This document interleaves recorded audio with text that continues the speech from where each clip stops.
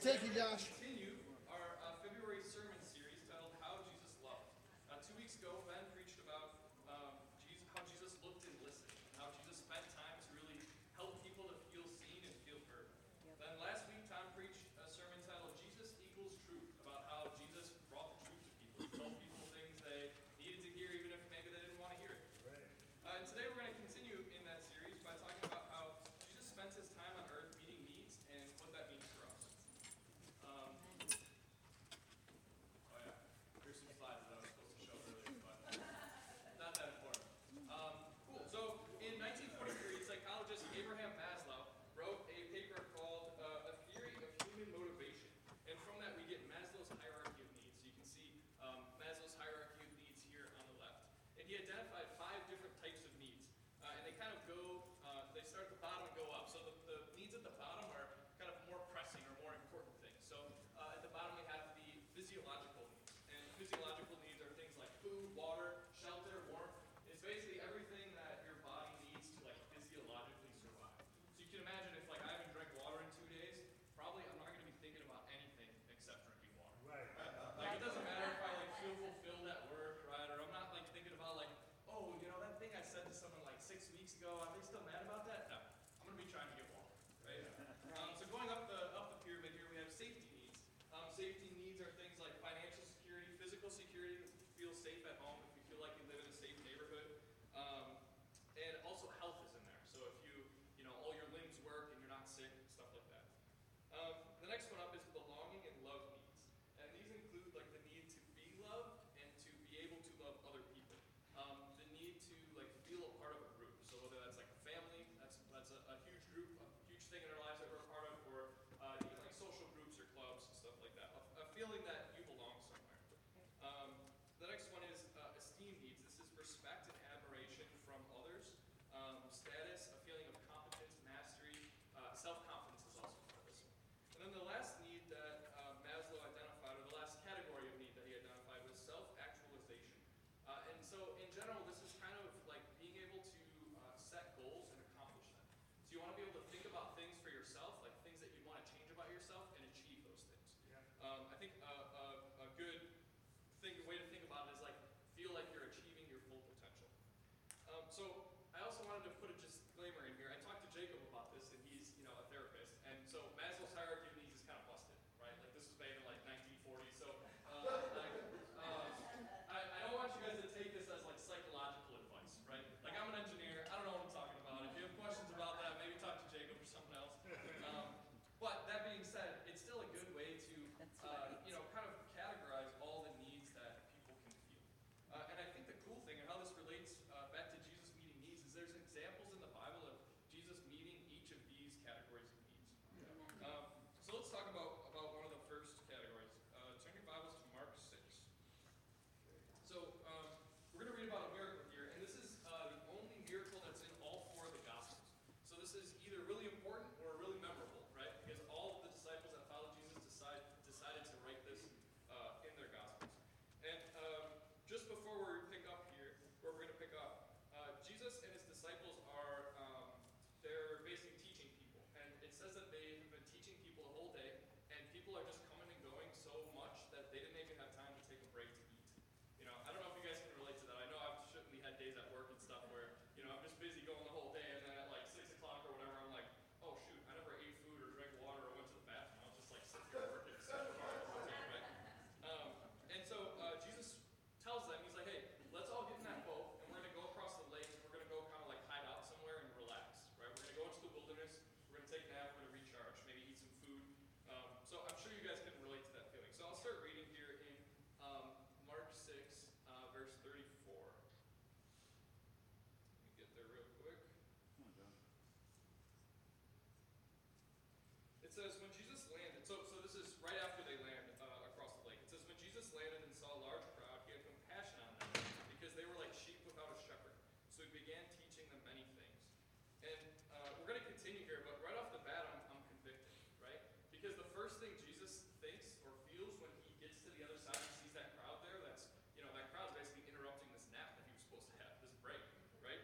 He has compassion on them because he feels like they have no purpose in their life. If you think about sheep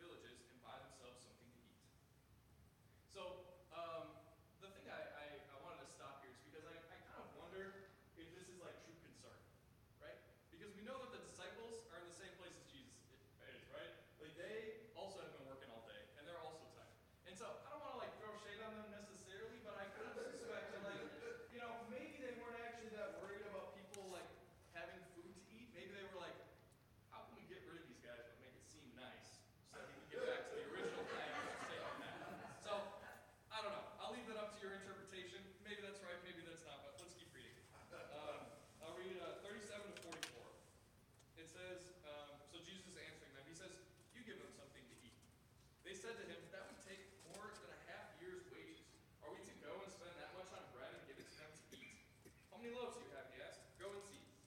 When they found out, they said, five, and two fish. Then Jesus directed them to have all the people sit down in groups on the green grass. So they sat down in groups of hundreds and fifties. Taking the 5 loaves and 2 fish and looking up to heaven, he gave thanks and broke the loaves. Then he gave them to his disciples to distribute to the people. He also divided the 2 fish among them all. They all ate and were satisfied, and the disciples picked up 12 basketfuls of broken pieces of bread and fish. The number of men who had eaten was 5,000. I'll also note here that in ancient times they didn't keep track of counts of women and children, so it says 5,000 men, but it was probably more like 10,000 people because they had women and children with them.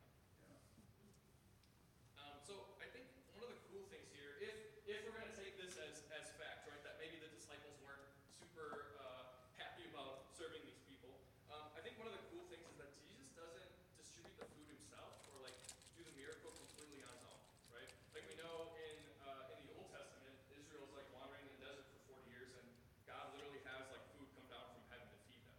So it's within God's power. He could have just been like, boom, here we go. You know, there's bread just appears everywhere, and people have stuff to eat. But instead, what he does is he says, hey, you guys distribute the food. You figure out how much food we have. So he's kind of forcing the disciples to rethink their how they feel compassion, how they feel when they're tired, right? He's like, hey, like you guys are supposed to be like, this is a problem. Don't tell them to go fix their problem on their own. You guys should try to find a solution to this problem for them. And I think that's sometimes how God likes to work. Like, obviously, God's all powerful, so God could take care of everybody's needs. God could do whatever he wants, right? But sometimes he wants us to take the first step. And I think there's a lot of times when we take the first step and maybe we don't have a plan or we don't have the resources to completely meet somebody's needs. You know, maybe it's, you know, who knows? There's a lot of big problems that I'm totally not capable of helping people with. But God still wants us to take that first step and try to help people. Yeah. And then, like, you know, then he can step in and take care of the rest, you know. Or maybe somebody else in the church steps in and takes care of the rest. It's a pretty awesome thing. So let's go up the pyramid here. Let's see. Sorry, I'm bad at these slides, guys. So the next step up is safety needs. So remember, this includes health, security, and safety. So let's turn to Mark 2.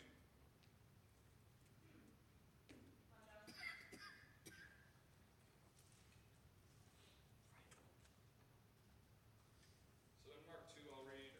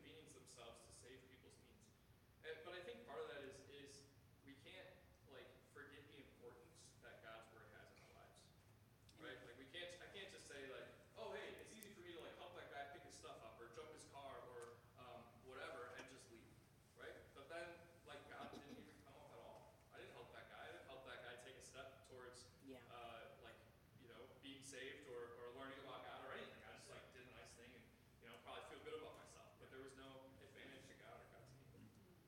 And I think that's again, like I just want to hammer that home. We talked about this in the last point too, just how aware Jesus is about this mission that he has for people and how much that changes their life.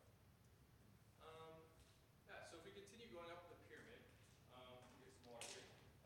We'll talk about Jesus meeting the need of belongingness and love. So why don't you turn your Bibles to Luke 19.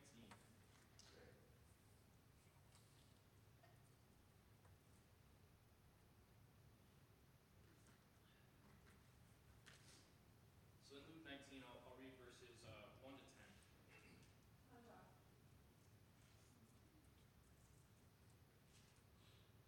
It says, Jesus entered Jericho and was passing through. A man was there by the name of Zacchaeus. He was a chief tax collector and was wealthy.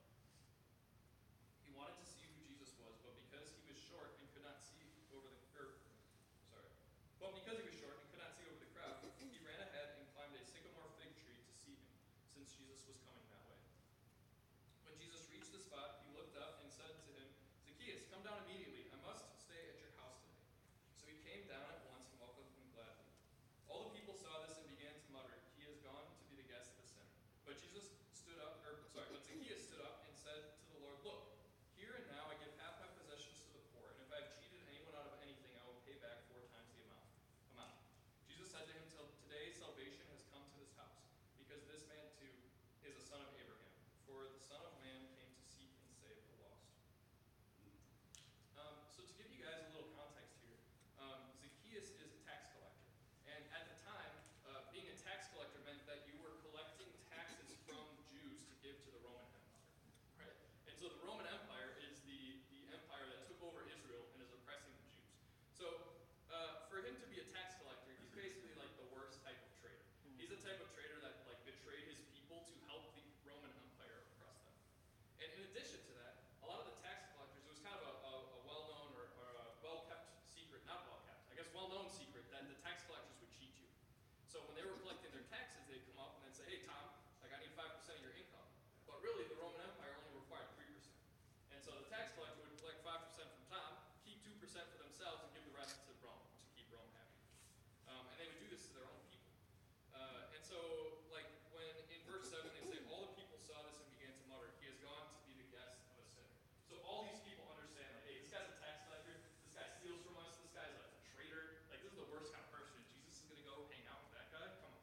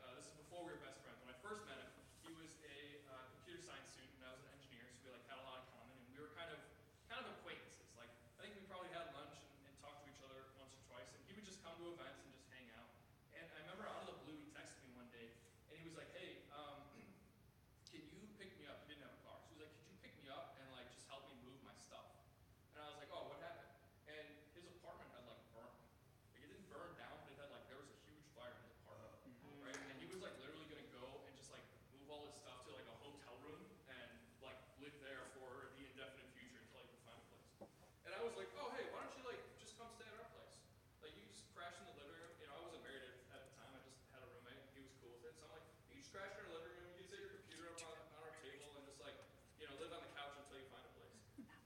And for me, like, I honestly didn't think that was a huge deal, right? Like, as a college student, you're not home that much anyway. It's like having some bro crush on your couch, like, whatever, like, a normal thing, right?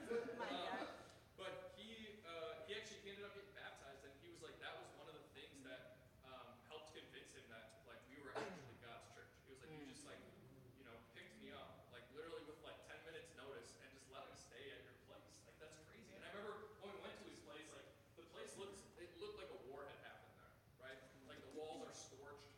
There's, like, all the windows had busted out, and so there was, like, wind going through the building and, like, pushing these, like, papers, like, just around and just pushing stuff around. And luckily his room wasn't super burned. He had to throw out some of his stuff, but, and I was totally happy to help him. And he did. He cited that as, like, when he became a disciple, and he's since not trying to follow God anymore, unfortunately. But, he told me, he was like, hey, like, that was a huge thing, like, I don't know people that would do that. And I think that's like the effect it has when we share God's love like that, right? That's something that people haven't seen, and maybe to us it seems like, oh, that's just like a normal thing. It's totally fine, but it's not. It's not a normal thing. So let's keep reading here, or let's keep going up the pyramid, keep climbing the pyramid. The next level on the pyramid, we have esteem needs. So this is like your need to, like feel prestige or feel like people respect you. And for that one, we'll turn to John 13. Josh. It's super hot in here, guys. Gotta keep on in this water, otherwise we'll lose me. Yeah, maybe. Gotta take care of those physiological needs, right?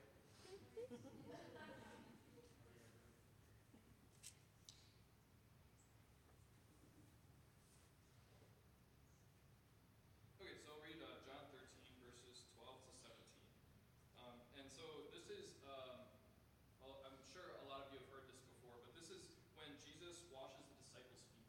So right before this, Jesus literally goes around the room and washes all the disciples' feet. Like back then they wore sandals a lot, so nasty feet, and Jesus goes around and washes them. And this is what he says when he's done. I'll read 12 to 17 here. It says, when he had finished washing their feet, he put on his clothes and returned to his place. Do you understand what I've done for you? He asked them. You call me teacher and Lord, and rightly so, for that is what I am. Now that I, your Lord and teacher, have washed your feet, you also should wash one another's feet. I have set you an example that you should do as I have. That you should do as I have done for you. Very truly I tell you, no servant is greater than his master, nor is a messenger greater than the one who sent him. Now that you know these things, you will be blessed if you do them. And so here, I think it's so powerful to know that Jesus is God, and he's willing to stoop down to this level to like serve his disciples, right? Like Jesus is literally God, the most powerful person on earth at the time, and he's willing to stop, take some time, and just wash his disciples' feet. I want you to think about how the disciples must have felt. Like, have you guys ever had someone do something for you that you feel like you don't deserve? I remember there was a time that some friends had me over, and they had me and a friend over for dinner, right? And these people they were disciples, and they had just moved to the U.S. from Brazil, and like basically had no money. And like, we knew that because they would share with us how hard their money situation was and all this. And they lived in like just an efficiency, like a single room, and they didn't have a table. They had like a coffee table, and so we were like sitting on their bed, and they had two chairs, and we like had dinner together. And I just remember feeling like I totally don't deserve them making me dinner, right? And like when people do stuff like that for you, it's like you feel a little bit uncomfortable maybe, but you also feel so encouraged. Like I can only imagine with Jesus, for Jesus to do that and then tell them, oh hey, by the way, the same thing I just did for you, the same way I humbled myself, I want you to humble yourselves and do the same thing for other people. Right. And for them, it's not even as big of a deal, right? Like these guys are pretty low on the totem pole, like as far as society is considered, right? Like Jesus is the top. Jesus is like the most powerful person ever, and he did it, so that means they should do it too. Yeah. And I think for me the cool thing about this too is just how that fires people up. Like when Romulo and Mary Jean, those are the people that made me dinner. When they did that, I guarantee that I was much more giving for the week after that, right? Just knowing that and thinking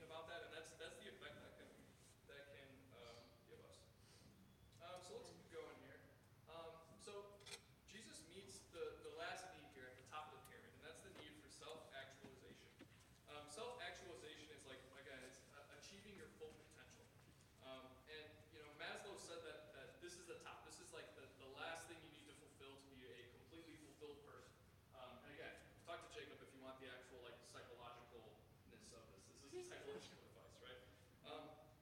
But one of the things that fires me up the most about Jesus' ministry is that his example shows us what our full potential is. He through his example, he shows us, hey, this is what human beings can be if they are compassionate. He says, this is what humans have the potential to meet people's needs out of compassion. Human beings have the